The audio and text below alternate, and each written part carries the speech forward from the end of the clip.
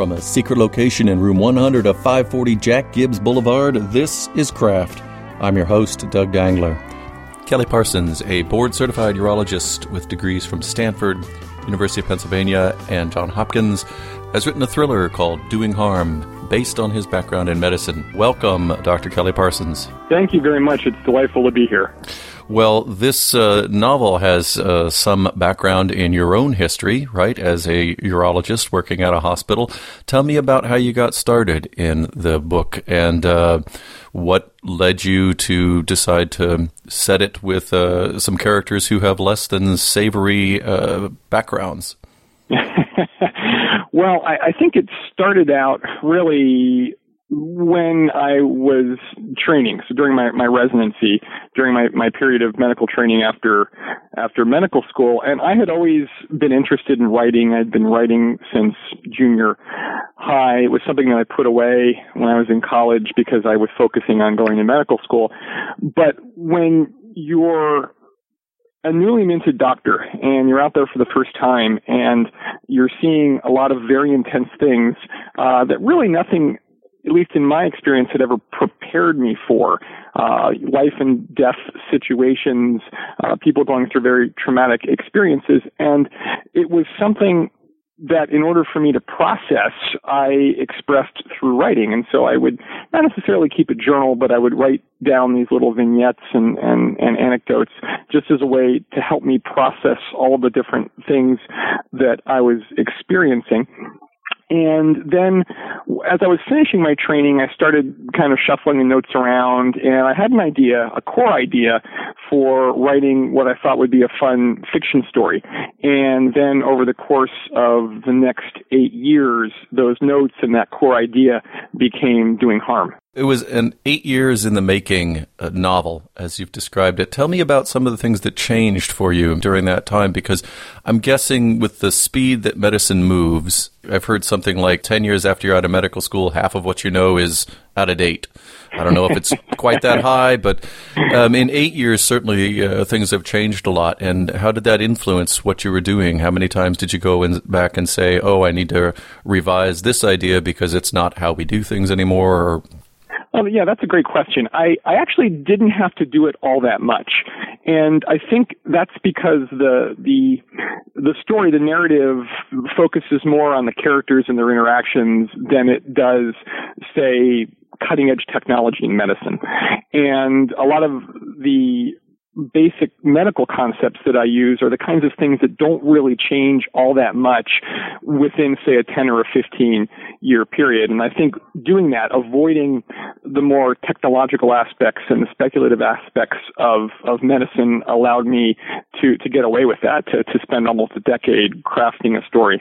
I'm curious about how your patients have responded to this. Is this a book that you give to the more difficult patients as a sort of a warning, or how have they responded? Well, it's funny. I've actually been surprised at how enthusiastic they are about the book because, after all, this is a book about very bad things happening to patients in hospitals. And I have had a lot of my patients unexpectedly bring the book in to when they see me in the office in clinic and ask me to sign it. And but the first really experience that I had with it that was very unexpected for me was that the book had come out and it had been out for several weeks, but I didn't really think that it had diffused yet to the point where I had my patients who were finding out about it. And I was one of my days when I was operating, and I had a patient who'd been in my practice for a while, and I was doing an operation on him. And I walked into the area that folks gather in before we take them back for their operations, and I walk over to see him, and he's lying there on his gurney, and he has a copy of my book, which was completely unexpected. And I kind of froze, and I looked at him and I said, so have you? And he said, yes, I've read the book. And I said, and you still want me to operate on you? And he said, yes. And he paused, but he said, but could you sign it first? And that was kind of my first experience of processing how the patients are reacting to it. So I think overall they have reacted to it quite well. Okay, so now with a stethoscope or other instruments that you're carrying around a signing pen. Yeah, exactly. I've got my Sharpie in my white coat pocket, yes. So oftentimes people who work in sensitive areas have to get permission to discuss their work, even if it's in fictional settings. Valerie Plame, for example, talked with me about how she had to get clearance from the CIA to publish her spy novel. Was there anything like this for you with HIPAA or other things? I'm thinking maybe more along the lines of the hospital administration saying, oh, you're writing a book. Well, make sure it's not too much like where you work. No, that actually has never come up. And I think, a couple of the things that I've done in approaching the book is I've made hospitals up completely. So the hospital that's in doing harm is a hospital that does not exist. Okay. And then I make patients up. So the situations that I have written about in the book are completely fictional. Now, that being said, the concepts underlying what happens to the patients are actually very real. And I've tried to make those as realistic as possible, actually. And some of those focus on patient safety issues. So the idea that bad things can happen to people in hospitals that have nothing to do with their illness and with being sick. And the situations that I've used in the book along the lines of patient safety actually are not specific to any one hospital. They're a matter of public record. They are things that have happened at various hospitals across the country. And so I think in doing that and keeping it in very general fictional terms, I haven't had to deal with any of the issues regarding, say, patient privacy or anything like that. Now, in the time when you were writing the novel, what was your ways of talking to people in the hospital about it? A lot of times it seems like surgeons are a serious bunch and might look upon the writing of a fictional book as not as serious as one might need to be when cutting into the human body. No, actually I didn't. I only shared it with some very select family and friends. Some of my friends who are doctors were aware of it and would read excerpts of it, and they were supportive. But no, actually, it wasn't something I shared, and I think it's because it's a part of my life that I've kept very compartmentalized from my medical career. Right. So I work at a university hospital, and so I do medical research, and I write research papers, and I teach, as well as seeing patients. And so it was just another facet of my life, and it was something that I would do at home, after hours, on weekends, vacations, those sorts of things. And so it wasn't something that I was actively sharing with folks as I've gone along. Now, since the book's come out, and I have had colleagues who have read it and colleagues who have been surgeons, actually the response has been overwhelmingly positive. People have pointed out to me they've enjoyed the aspects of it that they think ring true with the practice of medicine. That includes the surgeons. And I've had some surgeons read. There's one particularly intense scene in the book about a surgery that goes horribly wrong. And I've had a lot of surgeons come up to me and say, gosh, it's like those are the worst fears that we have. Those are the things that keep us up at night, making sure that something like that will never happen. So I think folks have responded positively. And it also goes for other healthcare professionals, nurses. I've had fan emails from nurses, even from hospital administrators who've written me and said how much they enjoyed it. Well, that's the group that may surprise me the most of all. Hospital administrators being on your side. So what are your plans from here? Are you making people wait 8 years? No. I have sped up the cycle. So okay. I think part of the 8 years was, part of that process was essentially learning how to write because I didn't have any formal training in creative writing, and part of that was being coached and mentored by my agent, and who helped me very much with the craft and with shaping the narrative.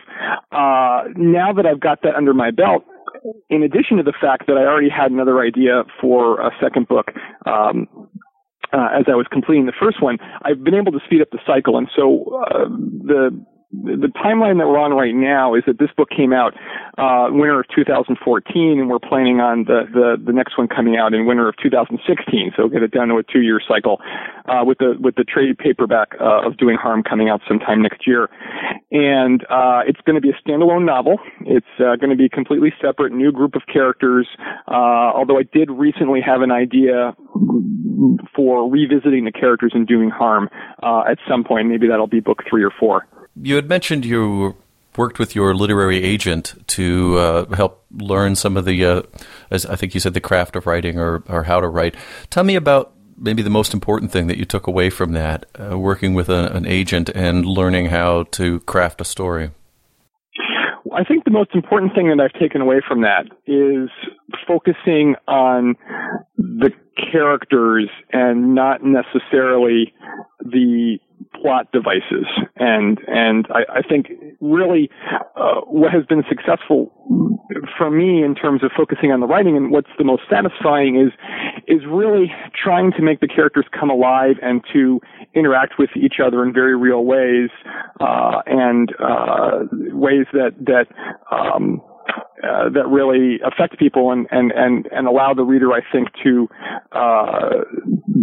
identify with the characters. And so the protagonist in Steve in Doing Harm is, he's not perfect. I think he's essentially a good guy, but he's lost his way, especially at the beginning of the book. He's arrogant.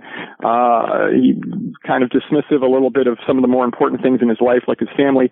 And he learned some hard lessons along the way. And I think that a lot of folks have enjoyed reading about him, and they don't necessarily like him or trust him, but I think they enjoy the aspects of his character that are flawed and recognizably flawed. So that's, I think, what I've really learned from my agent is, don't worry so much about the Rube Goldberg aspects of a twisting and turning plot. That'll come. Focus on the characters and the essential relationships between them. Has this had maybe a backwards influence on your own work within the hospital? Do you find yourself looking more closely at those sorts of relationships to say, what is this kind of true relationship? Is that something that you've noticed in your own life?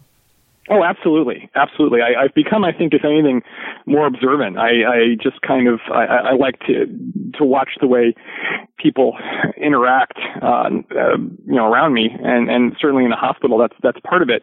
And it also, I think, it helps me, it helps me constantly shape and improve my own practice of medicine, because I think something that too often gets lost in modern medicine is the essential relationship between the doctor and the patient. And it's something that's so tremendously important that with all of this fancy technology that we have out there and robots operating and lasers and all these things, I mean, really the most important thing is to be able to sit down with someone that you're taking care of and put your hand on their shoulder and say, you know what, no matter what happens, I am with you. I'm with you on this journey.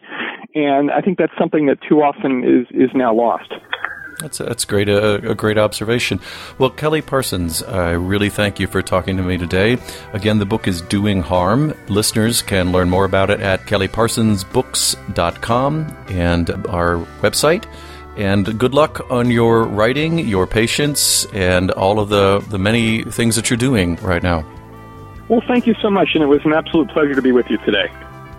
For more information from my guests, visit www.crafttheshow.com. This is Doug Dangler. Until next time, be creative.